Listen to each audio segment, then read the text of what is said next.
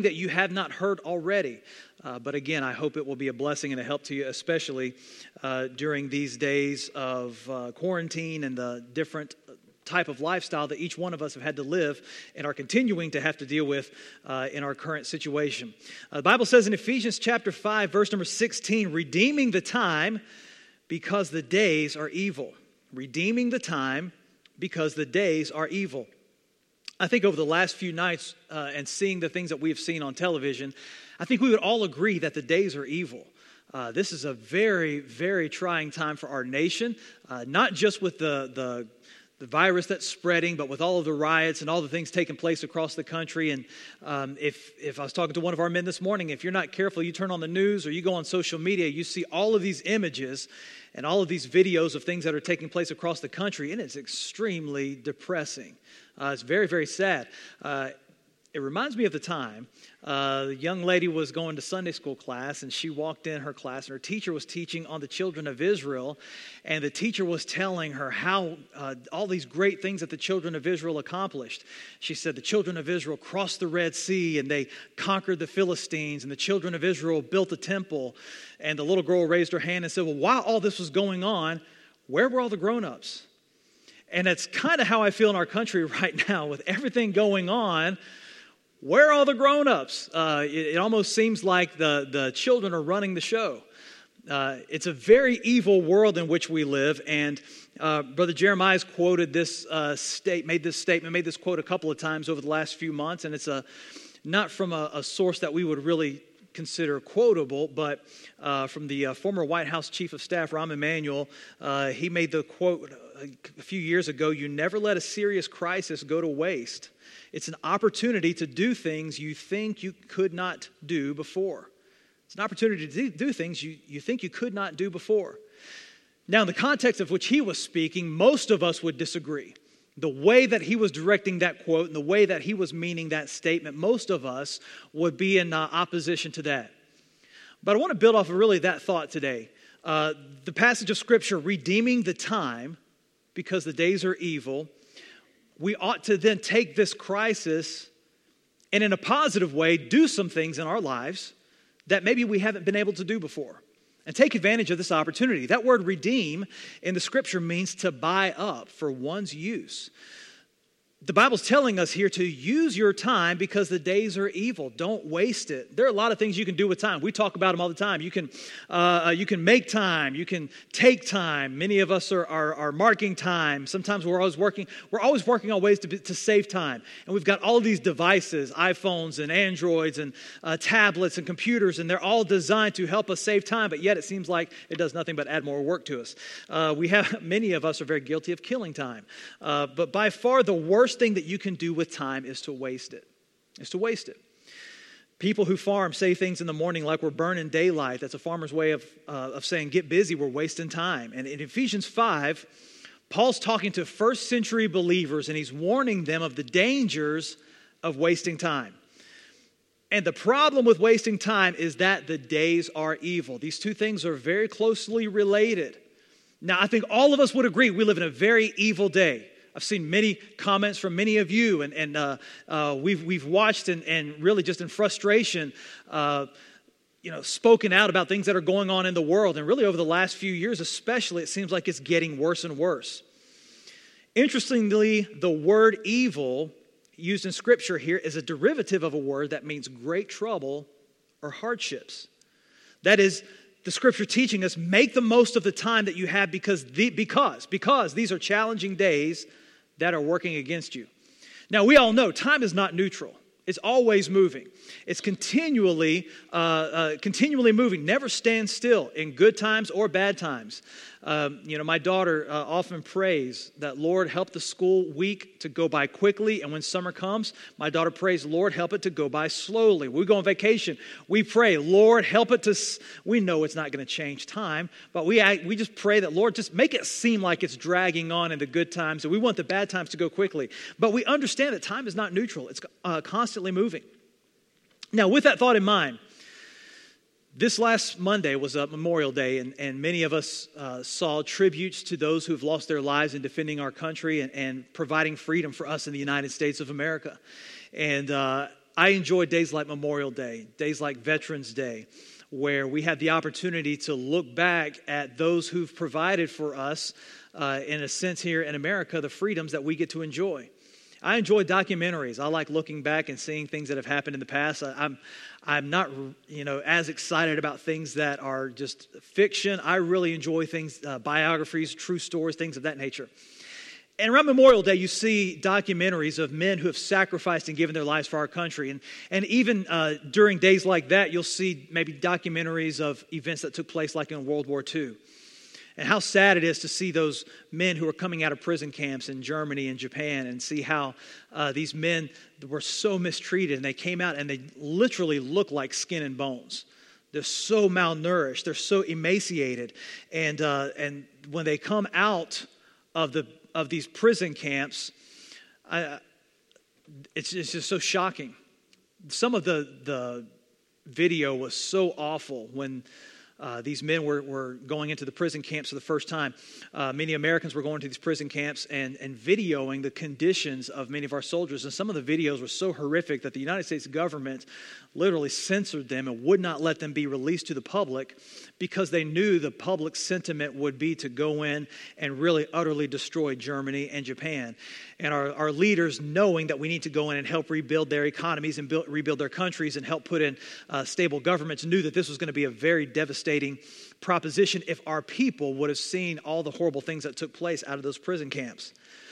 Now, with that thought in mind, when we come out of this, I know we're starting to phase out of it, but when we completely come out of this shelter-in-place mentality, this mentality of social distance guidelines, once they're lifted entirely, it ought to be a fear of ours. It ought to be something that we're aware of. We don't want to come out of this season of life spiritually malnourished, spiritually looking like skin and bones, spiritually looking like these men coming out of prison camps.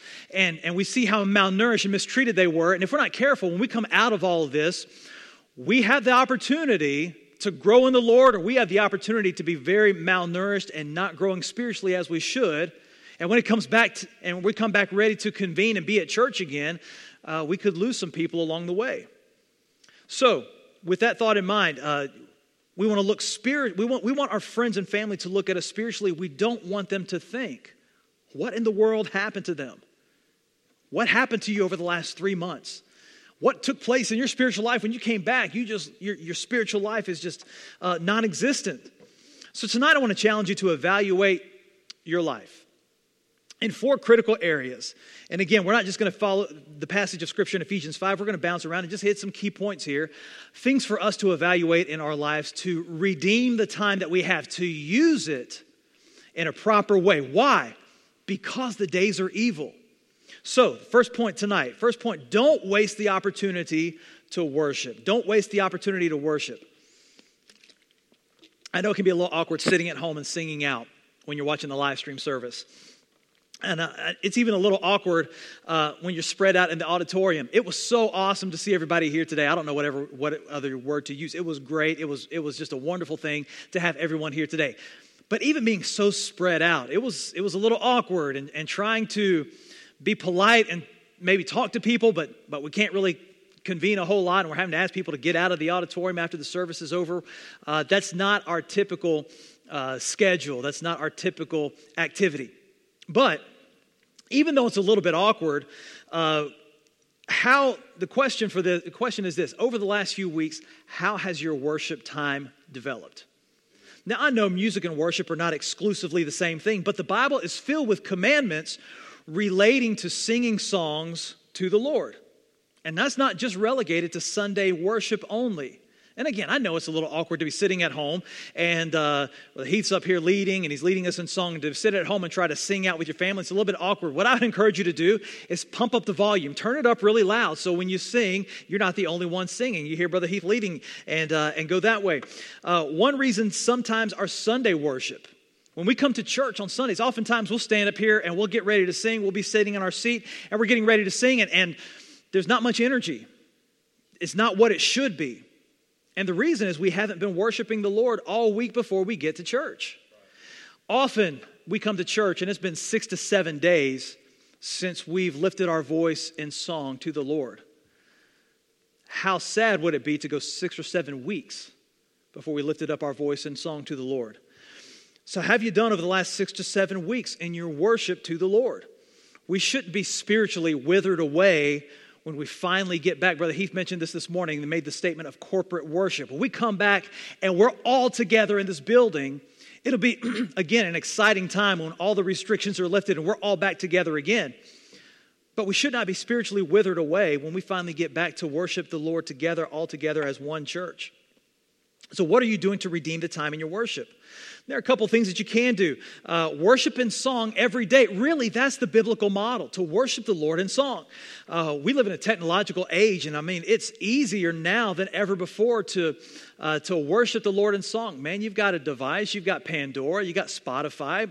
Put that music on. You have an iTunes account, make you a good playlist that you can sing out and worship the Lord. And if you don't know about technology and you don't know how to work any of that stuff, just tell Siri, play something by, Bill Gaither or something. You'll have some good music come on, and you'll have the opportunity to sing. We have all the opportunities to worship the Lord that are provided for us, and we ought to take advantage of that. How are you expressing worship to God in this current environment? I'll remind you of the story of Jesus in John chapter 4. John chapter 4, very familiar story. Jesus meets the woman at the well. And in John chapter 4, verse 24, Jesus says to her, God is a spirit, and they that worship him must worship him in spirit and in truth. Now, this is the kind of worshipers that God the Father seeks. This is what he's looking for. Now, in this whole exchange with the woman at the well, she was focused on the wrong thing. She was focused on the where of worship. Now, if you go backwards a little bit in John chapter 4, verse 19, the woman saith unto him, Sir, I perceive that thou art a prophet. Our fathers worshipped in this mountain, and ye say that in Jerusalem is the place where men ought to worship. She began to argue about which mountain we're supposed to worship on, where our worship is supposed to take place. Jesus explained to her, it's not the where of worship, it's the who. So every week when we gather, we come together for corporate worship, remember, and do remember this, we are to come together for worship, for corporate worship together, where the church is a called out assembly. We are to assemble together. But there are some things that God has declared that should happen when we assemble together. When we get together, the Bible says, Ephesians 5:19, speaking to yourselves in psalms and hymns and spiritual songs, singing and making melody in your heart to the Lord. Colossians 3:16, almost the exact same statement here. Let the word of Christ dwell in you richly with all wisdom, teaching and admonishing one another in psalms and hymns and spiritual songs, singing with grace in your hearts to the Lord. Speaking to one another in psalms, hymns, and spiritual songs is something that should happen all the time. This ought to be something that should happen on a regular basis.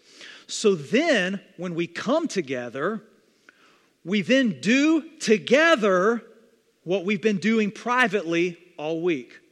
If we want to redeem the time and we want to take advantage of the opportunity we have, because the days are evil, we want to take advantage of the time we have, I encourage you to spend the next few weeks especially on worship. Let's worship the Lord together. Let's not wait for Sunday to listen to somebody online or listen to somebody stand before us while we mumble along. Worship the Lord together. No, on your own time, at home, when nobody's around, when there's no audience. That's even the best time because nobody can criticize your singing, okay? But put some music on and sing. Don't sing for yourself. Don't sing for anyone else, but for the audience of one, sing for the Lord. And when you worship the Lord together for 6 days, when we come together on that 7th day, man, it's going to be exciting. So let's redeem the time in our worship. Number 2, don't waste the opportunity to witness. Don't waste the opportunity to witness. Often we use the word witness when we think about soul winning, and that's great, and that's a good thing. The Bible says in Acts 1:8, ye shall receive power. After that the Holy Ghost has come upon you, and ye shall be witnesses. Ye shall be witnesses unto me both in Jerusalem and in all Judea and Samaria and unto the uttermost part of the earth. Now often when we read that passage of Scripture, we think big picture, Great Commission, missions, soul winning, and those are wonderful, great things to consider. You may even ask, how can I be a witness in these days? I mean, I can't even talk to anybody without a mask over my face. I mean, how am I supposed to witness to someone? That's a great question. But the point is this. First, before we start looking at putting our attention on all the things in foreign missions and even national missions, let's look first and foremost at the mission that God called us to first. Don't overlook the witness you need to be at home. The witness we need to be at home. Unless you live alone, there's someone under your roof who needs to see Jesus in you. That's especially true if you have a family member that's a child. Look, in these days of quarantine and virus and riots and all the things going on in the world, parents especially, grandparents, we have a great responsibility. We have a great opportunity, but a great responsibility to show our children what faith in God looks like. Many of us, I'm afraid, we hear bad news on the news, which, by the way, it doesn't matter which news station you watch, which news channel you watch, Fox News, CNN, MSNBC, OANN, it doesn't make a difference. They're all in the business of ratings and to get you watching, and you don't watch for good news. So they're all going to continually give you bad news. Now, we all know that, okay? But understand, if I'm filling my mind consistently and constantly with bad news, I'm not walking in faith. I'm not in the Word of God, and then I'm now not exhibiting faith to those in my home. I ought to be a witness at home and faith in God. As all these trying times and all these horrible things are taking place in the world, I ought to be a source of grace and peace at home to my children. How sad is it for children, especially who grow up in Christian homes, to have to live in fear of things taking place in the world? Now look, I can say this. I grew up in the 80s. I grew up in the days that we were worried about. There was fear about the Russians invading and nuclear missiles and nuclear bombs. And I was listening to a podcast this week, and there was a man talking about how he lived in fear. He knew he was not going to see adulthood because he knew the moment was going to come at any moment that we're going into nuclear war. We were all going to be annihilated. And I thought, you know what? I grew up in the same time frame, and I never really worried about that. You know, I mean, the only thing I cared about was as long as Rocky beat the Russian in Rocky IV, man, that was it. That was my only fear. Other than that, I wasn't living in fear. Why? Because I had parents who taught me that, you know what, God is in control. And when there's so much fear going around the world and so many people living and fretting in fear, Christians ought to stand apart. We ought to stand apart as different, as a witness of the grace of God and the peace of God. So I encourage you to be a witness at home. The Apostle Paul did a lot of witnessing while he was chained to Roman guards and while he was in prison. He did a lot of witnessing while he was in a bad situation, in a bad spot. Now, nobody here is under house arrest. It's true that a shelter-in-place order can put you in a lot of close proximity with other people, and they need to see a Christian witness in you. We're talking about the people in your home. You know, Google has reported an exponential increase in searches for the word prayer. There's a university professor in Denmark who's been working on this, working on a study before the coronavirus swept the world. And he said this, he's been studying the link to crises and religion. And he wrote the statement just a couple of weeks ago. He said, I find that the intensified searches on prayer during the COVID-19 pandemic is global. It occurs on all continents and for Christians and Muslims. Even Denmark, one of the least religious countries in the world, sees systematic increases in internet searches on prayer. There are people in this world who are looking for a witness during times of pandemic and fear. And if it's not going to be Christians, then who is it going to be? If it's not going to be us being the right witness and testimony in these days of fear, then who is it going to be? The word witness also speaks, again, of your testimony, not just evangelism, but being a good witness for the love of Christ. It's so easy in these difficult days to let our guard down and let our flesh rise up. It doesn't take long of watching the television over the last few nights to let your flesh get a hold of you. But you know what people who are rioting in these big cities all over the country need? You know what they need to see from us? The love of Christ. What they don't need to see is another rant on social media from a guy they don't know in Mississippi. What good is that going to do anyway? None. What people in our community in Hattiesburg, Mississippi ought to see when they're seeing all the tragic things taking place in big cities across the country and people are living in genuine fear in our cities, what they ought to see from us is the love of Christ. They don't need me and you getting up in anger and frustration in the flesh, telling them everything that's wrong in the world. They need to see the love of Christ. You say, well, those people who are rioting up there, you know, those are horrible, awful people. And look, I get it. I understand. I'm with you. But you can't be so naive to think that all of those people rioting are just doing this all on their own. They're being influenced by other people. They're being influenced by evil people in this world. And we ought to be the influence of the love of Christ on the other side here to show them there's another way to live. You don't have to live in hatred. You don't have to live hating everyone else and in fear and in destruction and in anger. You can live in the love and peace of Christ. Again, if we're not going to show the love of Christ, Who is going to? We're so often concerned that the coronavirus can steal our health and our ability to breathe. We are so often concerned about the rioting of godless people in our cities across the country. But don't let it steal your testimony. Don't let it steal your witness. Don't waste the opportunity to worship. Don't waste the opportunity to witness. Number 3 here, don't waste the opportunity to work. Many people in our country are laid off. There's unemployment. There are people that have had hours cut. Many people that are struggling to get by and pay bills right now. But even then, there's still plenty of work to be done. If you're quarantined at home, if you're stuck at home, your hours are cut, man, find something to do. Get some work done. Don't just binge on Netflix all day long. Enjoy entertainment in moderation. I don't think it would please the Lord if we had, 4 to 6 weeks at home, and all we have to show for it at the end of the day is a growing waistline and a high score in a video game. That's not pleasing to the Lord. Work is an attribute of God and of His children. The first to ever work was God Himself. We see this in the Old Testament and the New Testament. And creation itself was described as a work of God. The commandment for the day of Sabbath is even based on the fact that God labored for 6 days and rested on the seventh. Genesis 2:2, and on the seventh day God ended His work which He had made, and He rested on the seventh day from all His work which He had made. The commandment for the Sabbath is not just about setting aside a day for rest and worship. The commandment of the Sabbath is this in Exodus 20. Remember the Sabbath day to keep it holy. Next verse. 6 days shalt thou labor and do all thy work. So the first being to ever work was God. The second to ever work was Adam. And by the way, that work occurred before the fall into sin. Genesis 2:15, and the Lord took the man, put him in the Garden of Eden to dress it and to keep it. Genesis 2 is before the fall. So work itself is not a consequence of sin. I've heard men preach that and teach that before. We have to work and we have to go to work every day because of sin, because of Eve. And of course the men always blame the woman. And there is some truth in that, but anyway, we'll continue on. I'm getting some ugly looks by the women here. So work is not a consequence of sin.